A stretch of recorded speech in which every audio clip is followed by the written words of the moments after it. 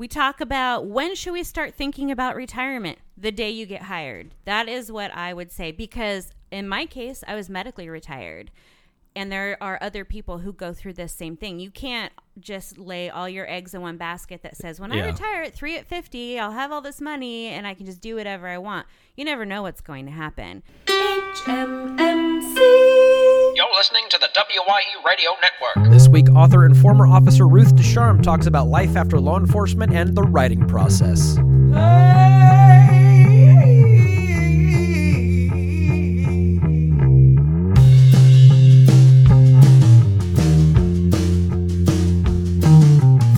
podcast that responds to all emergencies on and off the job.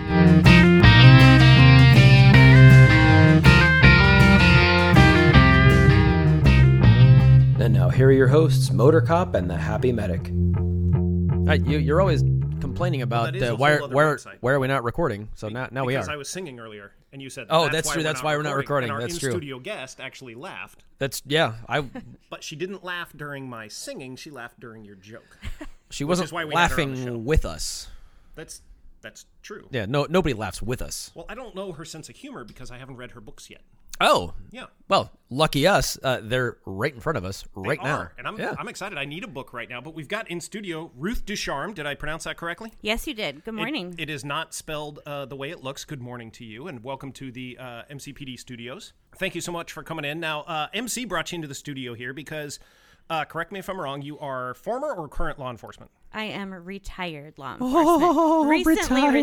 Recently retired. So After how many years? 17 years. So no longer working, but still getting paid. Yes. Oh, that's how you got to do it. That's the dream right there. Yep. So you've got this series of books. Now, the three in front of us here, I was asking you earlier if they were part of a series. You said no, not really. Is this your first foray into writing? Tell us a little bit about the books and what type of things you love to write. Okay. I love to write everything. There is no specific genre that I like to stick with, but these particular books are fiction. They are a series in that they occur in the same universe. So all of the characters work for the same police department, but a different main character is in each book. Is it Richmond? Because that'd be close. pretty awesome. I named it Roland PD. So it's a made-up city. Fair enough. But a lot of the descriptions, like if you know where I came from, you're going to recognize the city that these cops work in. I love stuff like that. You took what you knew and you made it fake, but it's still real for some of us. Oh, yes. And there's a lot of real experiences that I went through during my career that have made their way into the book. A lot of my friends who have read it have said, "Oh, I'm trying to figure out who this character is in real life." And I just say, it's it's all you. Fiction. Yeah. Well, Gary. If you think it's you, then it probably is. So MC's dabbled his pen. I've tried a little bit of writing. Whoa. Yeah. Whoa. Yeah. That escalated not quickly. The old show. Oh, okay. I know, yeah. How was it? Did you just wake up one morning and said, I think I'm going to start writing? Or were you writing in the car, at work? Where did this love of writing come from? Since I was a kid, I've loved to write, and I have a really embarrassing story about being in elementary school and writing some not so nice fiction and getting in trouble and getting suspended. It was really embarrassing, but I've been doing this for a long time. So during my years as a police officer, I experienced so much. There's so many stories. And you just can't let those go by the wayside, I don't think. No, God, not at all. But yes, I have probably 80 different book ideas rambling around in my head, jotted down in my notebook. But as you guys know, being a police officer, you just don't have the time to really sit down and write. Yeah, At least I didn't. You've got to be intentional with your time. We talk about that all often. And when you're working 16-hour days and 4-hour commutes, and you've got kids and other responsibilities, for me it wasn't doable to sit down and actually write a book. So once I retired, now I decided I needed a new hustle, needed an extra way to bring in some income, and I've always loved writing. So. But I how did you to publish? How did you in elementary school getting in trouble for writing end up with 3 published books. I mean, what was let me ask you this, what was the hardest step in the process? I mean, the creative process aside, in the actual publishing process, in this day of getting online and there's self-publishing and going through a publishing house and all these things, how did you make that decision, and how difficult was it to really put yourself out there like that? So I have self-published. I don't have an agent. I don't have a publisher. I did all of this through Amazon. The process itself is extremely easy, and there are so many resources available, from people to walk you through the process to programs that will format your books for you. Cover artists. I did not do this myself. Somebody else did that. So the process itself is fairly easy. The hard part for me was actually finishing a book. I am a great starter and a horrible finisher, and when you are writing a book, it's not as easy as it seems. There is, aside from the creative process, it can be really time consuming. It can be a slog to sit down every day and crank out however many thousands of words that you need to do to complete an actual novel. So how did you go about the writing process specifically? Did you have a word count per day goal, or did you just sit down, let the muse take you where it would, and say, I'm going to write from 9 a.m. to 11 a.m. and then I'm done? How did it work for you? For me, I already had a general idea of what I wanted my first book to look like. I had the specific incident in mind, how I wanted it to end, and then I set a pre-order date on Amazon. At the time, you could only do 3 months in advance. So I told myself, I'm setting this pre-order date, putting it out there for everybody to order, so I have a hard deadline. In 3 months, I have to have this book ready to upload. Okay. And I don't know if there's a lot of other people who are like, I need a deadline, otherwise I'll just fart around and take my time and maybe never get it done. Yeah, I'm really good at that. So I set the deadline and then just made myself sit down and write as often as possible. Right now I'm doing a lot better on keeping track of my word count. Now I do anywhere from 6,000 to 10,000 words a day. A day? A day. But I'm retired, so I have that kind of time. And you're not going to meet that goal being here with us this morning. No, you are not. Well, and also there are certain word counts for certain types of books. So for a novel, you generally, especially for crime or fiction, you want to at least hit about 50,000 words for your book. That is what's expected in this genre. I believe less than that would be a novella. Yes, so 25,000 to 30. Even less than that with pictures would be a comic. Oh, there you go. Sorry, graphic novel. Yeah, let's be adult about this. And if you write fantasy, you're going to want to write 100 to 150,000 words. It just depends. So there is a lot to learn about the publishing business, and I'm still green. I'm still a rookie. So there's definitely a lot to learn about that, but I'm curious to hear some of your influences. What are you reading? What is inspiring your writing, and what kind of genres put you in the mood to write about your history? That's kind of a tough one. So I read everything. Every single day in the morning, I wake up, I read at least one fiction book, I read one self-improvement book, and I read one spiritual book. So my Bible or, something by a pastor that I like. But I read every single day. That is my morning ritual. I do the same thing. I generally So does Rory. read one book a day, like from cover to cover. And Seriously? I read probably 10 books a week, like from cover to cover. Wow. You're not But reading a lot of Stephen King then? No, but I did read Stephen King's newest book cover to cover the day I got it. Really? I'm about It's about 20% into it, and I'm The Institute? Yes. Yeah. Oh, yeah. it's Digging so it. good. Digging it. Yeah. I really love that one too. So I've always been a big reader. Wow. I love James Patterson. I love Stephen King. I love Dean Oh, Koontz. Patterson is like brain candy because his chapters are like a page and a half. You feel like you're just killing. Absolutely. I'm on chapter 74. Absolutely. It's been an hour and a half. Yeah. Well, and I tend to write like that too. So a lot Nice. of my books, they're only about 50,000 words, but they probably have 70 chapters. But Okay. I like to end on a certain note and start Yep, somewhere absolutely. else. And keep it fast paced, like keep it moving. I'm not real good at like describing the atmosphere and dial it back, Tom Clancy. I'm still trying to recuperate. You're not a Tolkien, huh? Yeah. Where you spend 30 pages telling us about the ancient forest that they're walking past. Well, as a police officer, you write short and sweet, right? Police reports. I came, I saw, I police did. Reports. Yeah. We've heard that. Yeah. Now, let me ask you this just real quick. Do you ever, as you're going through your editing process, maybe see some of your influences in your own writing and think, I better make this in my own voice? When you read through your works, do you hear yourself or do you hear some of your influences? I think I hear myself. There's a lot of sarcasm that ends up in my books. Gee, what do you think of that? And some snarkiness, and I know now that's you're speaking me. my language. Sounds good. Yeah. So when it came time for you to go on to greener pastures and no longer do the full-time law enforcement thing, was this, being an author, a published author, was this something that you set up before turning in the badge? Or did you wake up one day and be like, I should write? No, I've been working, especially on this first book. I had been working on that book for years, like jotting down ideas. And the title actually came to me while I was, at work on my lunch break, like just watching people walk by. And I had remembered this incident. Hang on a second, because the name of the first book is Killing Frank Barnes. And I got to be honest, you're sitting around watching people. Did Frank walk by and you're like, I would like to kill that guy so bad? Because that's kind of what I'm thinking right now.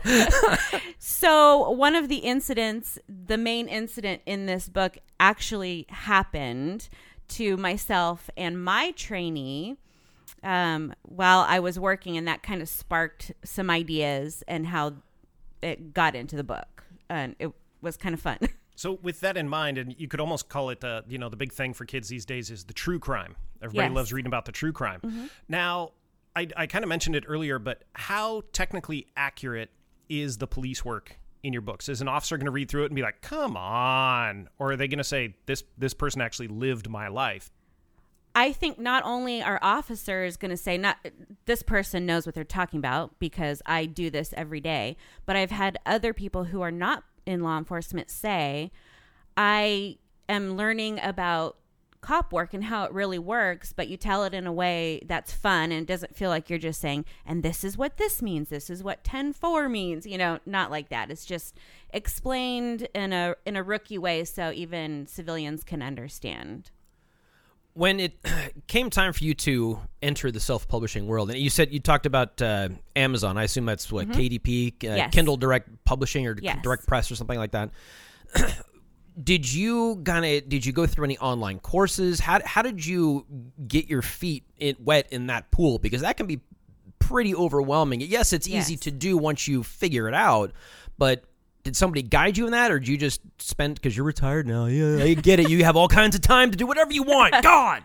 I am a very self-motivated learner. So if there's something I want to know about, I just do as much research as possible and figure it out for myself. So when it came to self-publishing, I started by creating for myself some journals that I could self-publish, and I kind of walked myself through the process just to see how easy or how difficult it would be.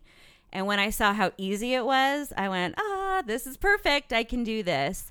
And then I joined some Facebook groups these people have so much knowledge. And I just lurked and listened and gathered as much. Like a stalker. Yes, I Okay, absolutely cool. stalked these people. Good for you. And some of these self-publishing amazing people are making 6 figures a month by doing this. That's crazy. And I want some of awesome. that. Yeah, absolutely. So I've been immersing myself into the community as well as just learning everything I can myself and kind of pushing through.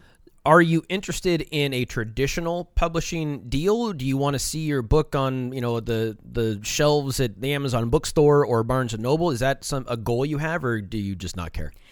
It's not a goal I have. I don't want to go with a publisher, and there's a lot of different reasons why people choose not to go with a publisher, and a lot of that is cost.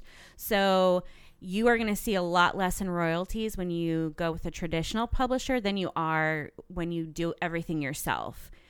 And from what I understand, traditional publishing, you may not get to see your book go where you want it to, but you don't have the rights to it for a certain contracted period of time. Whereas with self-publishing, you do everything yourself, marketing and the writing and just everything. So you are solely responsible, but you're also going to see a bigger return on your investment. So you've got more control over your creation, over your Absolutely. And you, as a self-publisher, you can still have your books in Barnes & Noble on the shelves.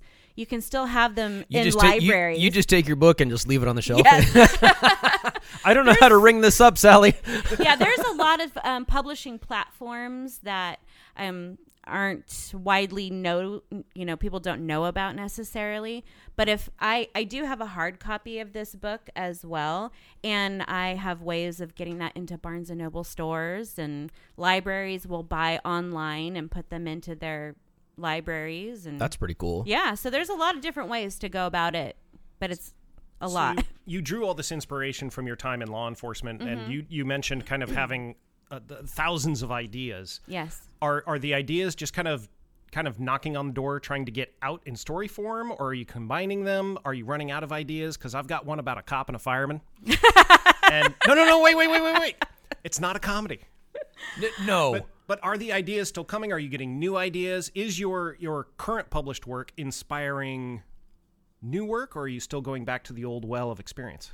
So I started off writing about police work because it's what I know, but I found after book 3 that I have a hard time writing about police work still. I don't think I'm far enough removed as far as retirement to not still be affected by some of the drama that happens. So my third book, I had to take a break after that because I had so much anxiety, and I found certain parts of the emotional stuff of police work found its way into the manuscript that I never intended. And then I just had a lot of, I don't even want to think about police work anymore.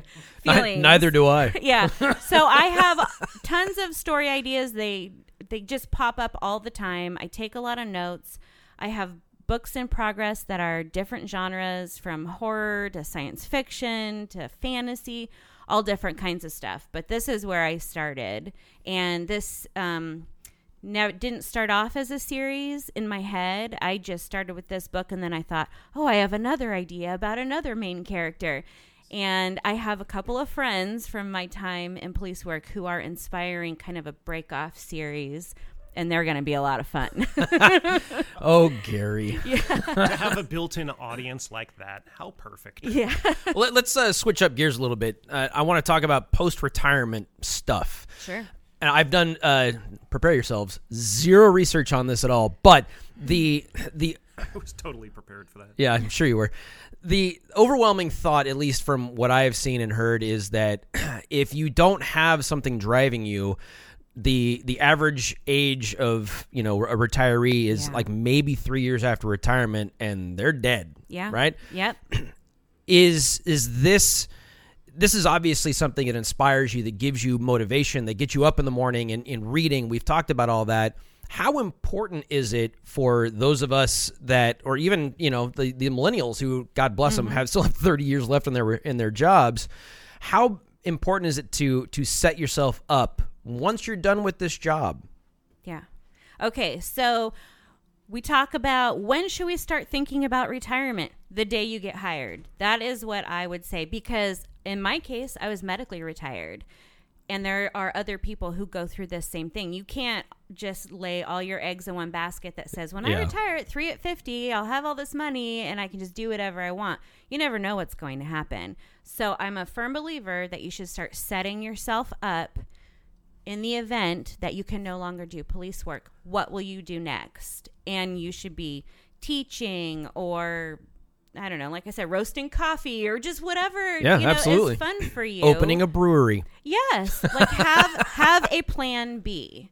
Always have a plan B. Oh, I would say have a plan K, because yes, plans absolutely. can always fall through. Yes, and when it comes to retiring, I can't speak for those who are service retired, even though I know a lot of them still work. As a medical retiree, when you're going through the process, it's emotionally very taxing. So you're in a lot of physical pain and trying to recuperate from whatever injury you have. You have to deal with the stress and the change of not being a police officer anymore. And trust me, when you're gone, it's not that nobody doesn't care about you, but you're out of sight, out of mind. You're gone. You're gone, yeah. Yep. You are but a cog in the machine. Absolutely. And so that family that we're all, so proudly tout. We tout, yeah, absolutely. Yeah. Yep. Oh, please. That's pretty much gone. And then you start to think, well, is there something wrong with me? I mean, the depression can sink in. Sure. So you need to have something else to keep you grounded. And this, for me, was part of that. You mean like a podcast? Like a podcast. That's so weird how we started this years ago. Yes. It's a passion project, sure, but all the stuff we talk about on the show all the time is having a plan for whatever. Yes. Because you never know. Like you said, you never know what tomorrow is going to bring. Absolutely. And one of the things that we tell people that are interested in getting into the 3 disciplines, cops in particular, God, please don't major in criminal justice. Yeah. I tell them that all the time, because when you get injured on year 4 and that all you know is how to run and gun, that is really not going to serve you in the private sector very well. Absolutely. And PTSI and PTSD is very prevalent. Oh, absolutely. And I know we all think that's not going to happen to me as a police officer, but there are many stories of police officers who are completely disabled by their job mentally and emotionally. Yep. And how are you going to come back from that if you are no longer part of this world? You have to have something separate.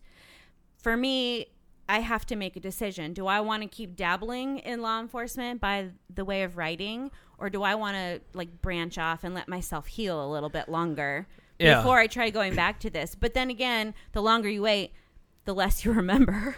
That's true. And I like that you've kind of gotten your feet wet with these 3 books that are law enforcement heavy, but now you know the process. Yes. The publishing process. You've got a regiment of writing. So if something strikes you, you can, I'm going to try fantasy now, or I'm going to try whatever. And that is such a cool skill to have, because like I said, navigating that self-publishing thing, when I did it for my book, I mean, it took me way longer probably than it should have. I don't think there was an online course, but because I'd have bought it. Yeah.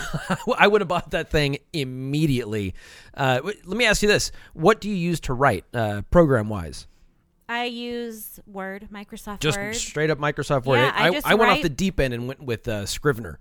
Oh, God. I have tried to use it, but it's so complicated that for me anyways, it's not my favorite. So I don't use Scrivener. I use Microsoft Word. And then I did download a program called Vellum, and it helps you format everything. So once my manuscript is done, I upload it into Vellum, and then you get to make all the cool headlines and make it look all pretty. Yes, the big fancy T's. Yeah, I did the same thing with Scrivener based on his recommendation for my little ebook that I put out many moons ago. But it seems like with some of these online publishing tools now, and like you just said, Vellum, yes, you can go into a program that you're comfortable just writing in, and then edit it later. And it seems like that would take a lot of the roadblocks of waking up and saying, I don't want to deal with this certain software today. And instead, you can just let your concept go. Absolutely. Absolutely. And there are several editing programs that you can use, like Grammarly and Pro Writing Aid, that you can copy and paste parts of your manuscript, and it'll go through and help you do developmental edits and line edits, and especially if you don't have the funds to hire somebody to do your editing. Is there anything that has AI that'll actually go in and say, yeah, this character's not doing it for me? No. That's what your advanced readers are for, if you can find them. Advanced readers. I'll give it to my wife, and she'll say, you told me this story a couple years ago on your blog. I don't know. Yeah. Well, I'm holding in my hand 3 of your books. Your 3 books, I should say. Yes, right? my only 3 books at the moment. And and a short story, but I didn't bring that for you. Oh, God. Sorry. Whatever. Get out. So the cool thing is that you are going to be kind enough to sign these. Sure. And we're gonna do a giveaway.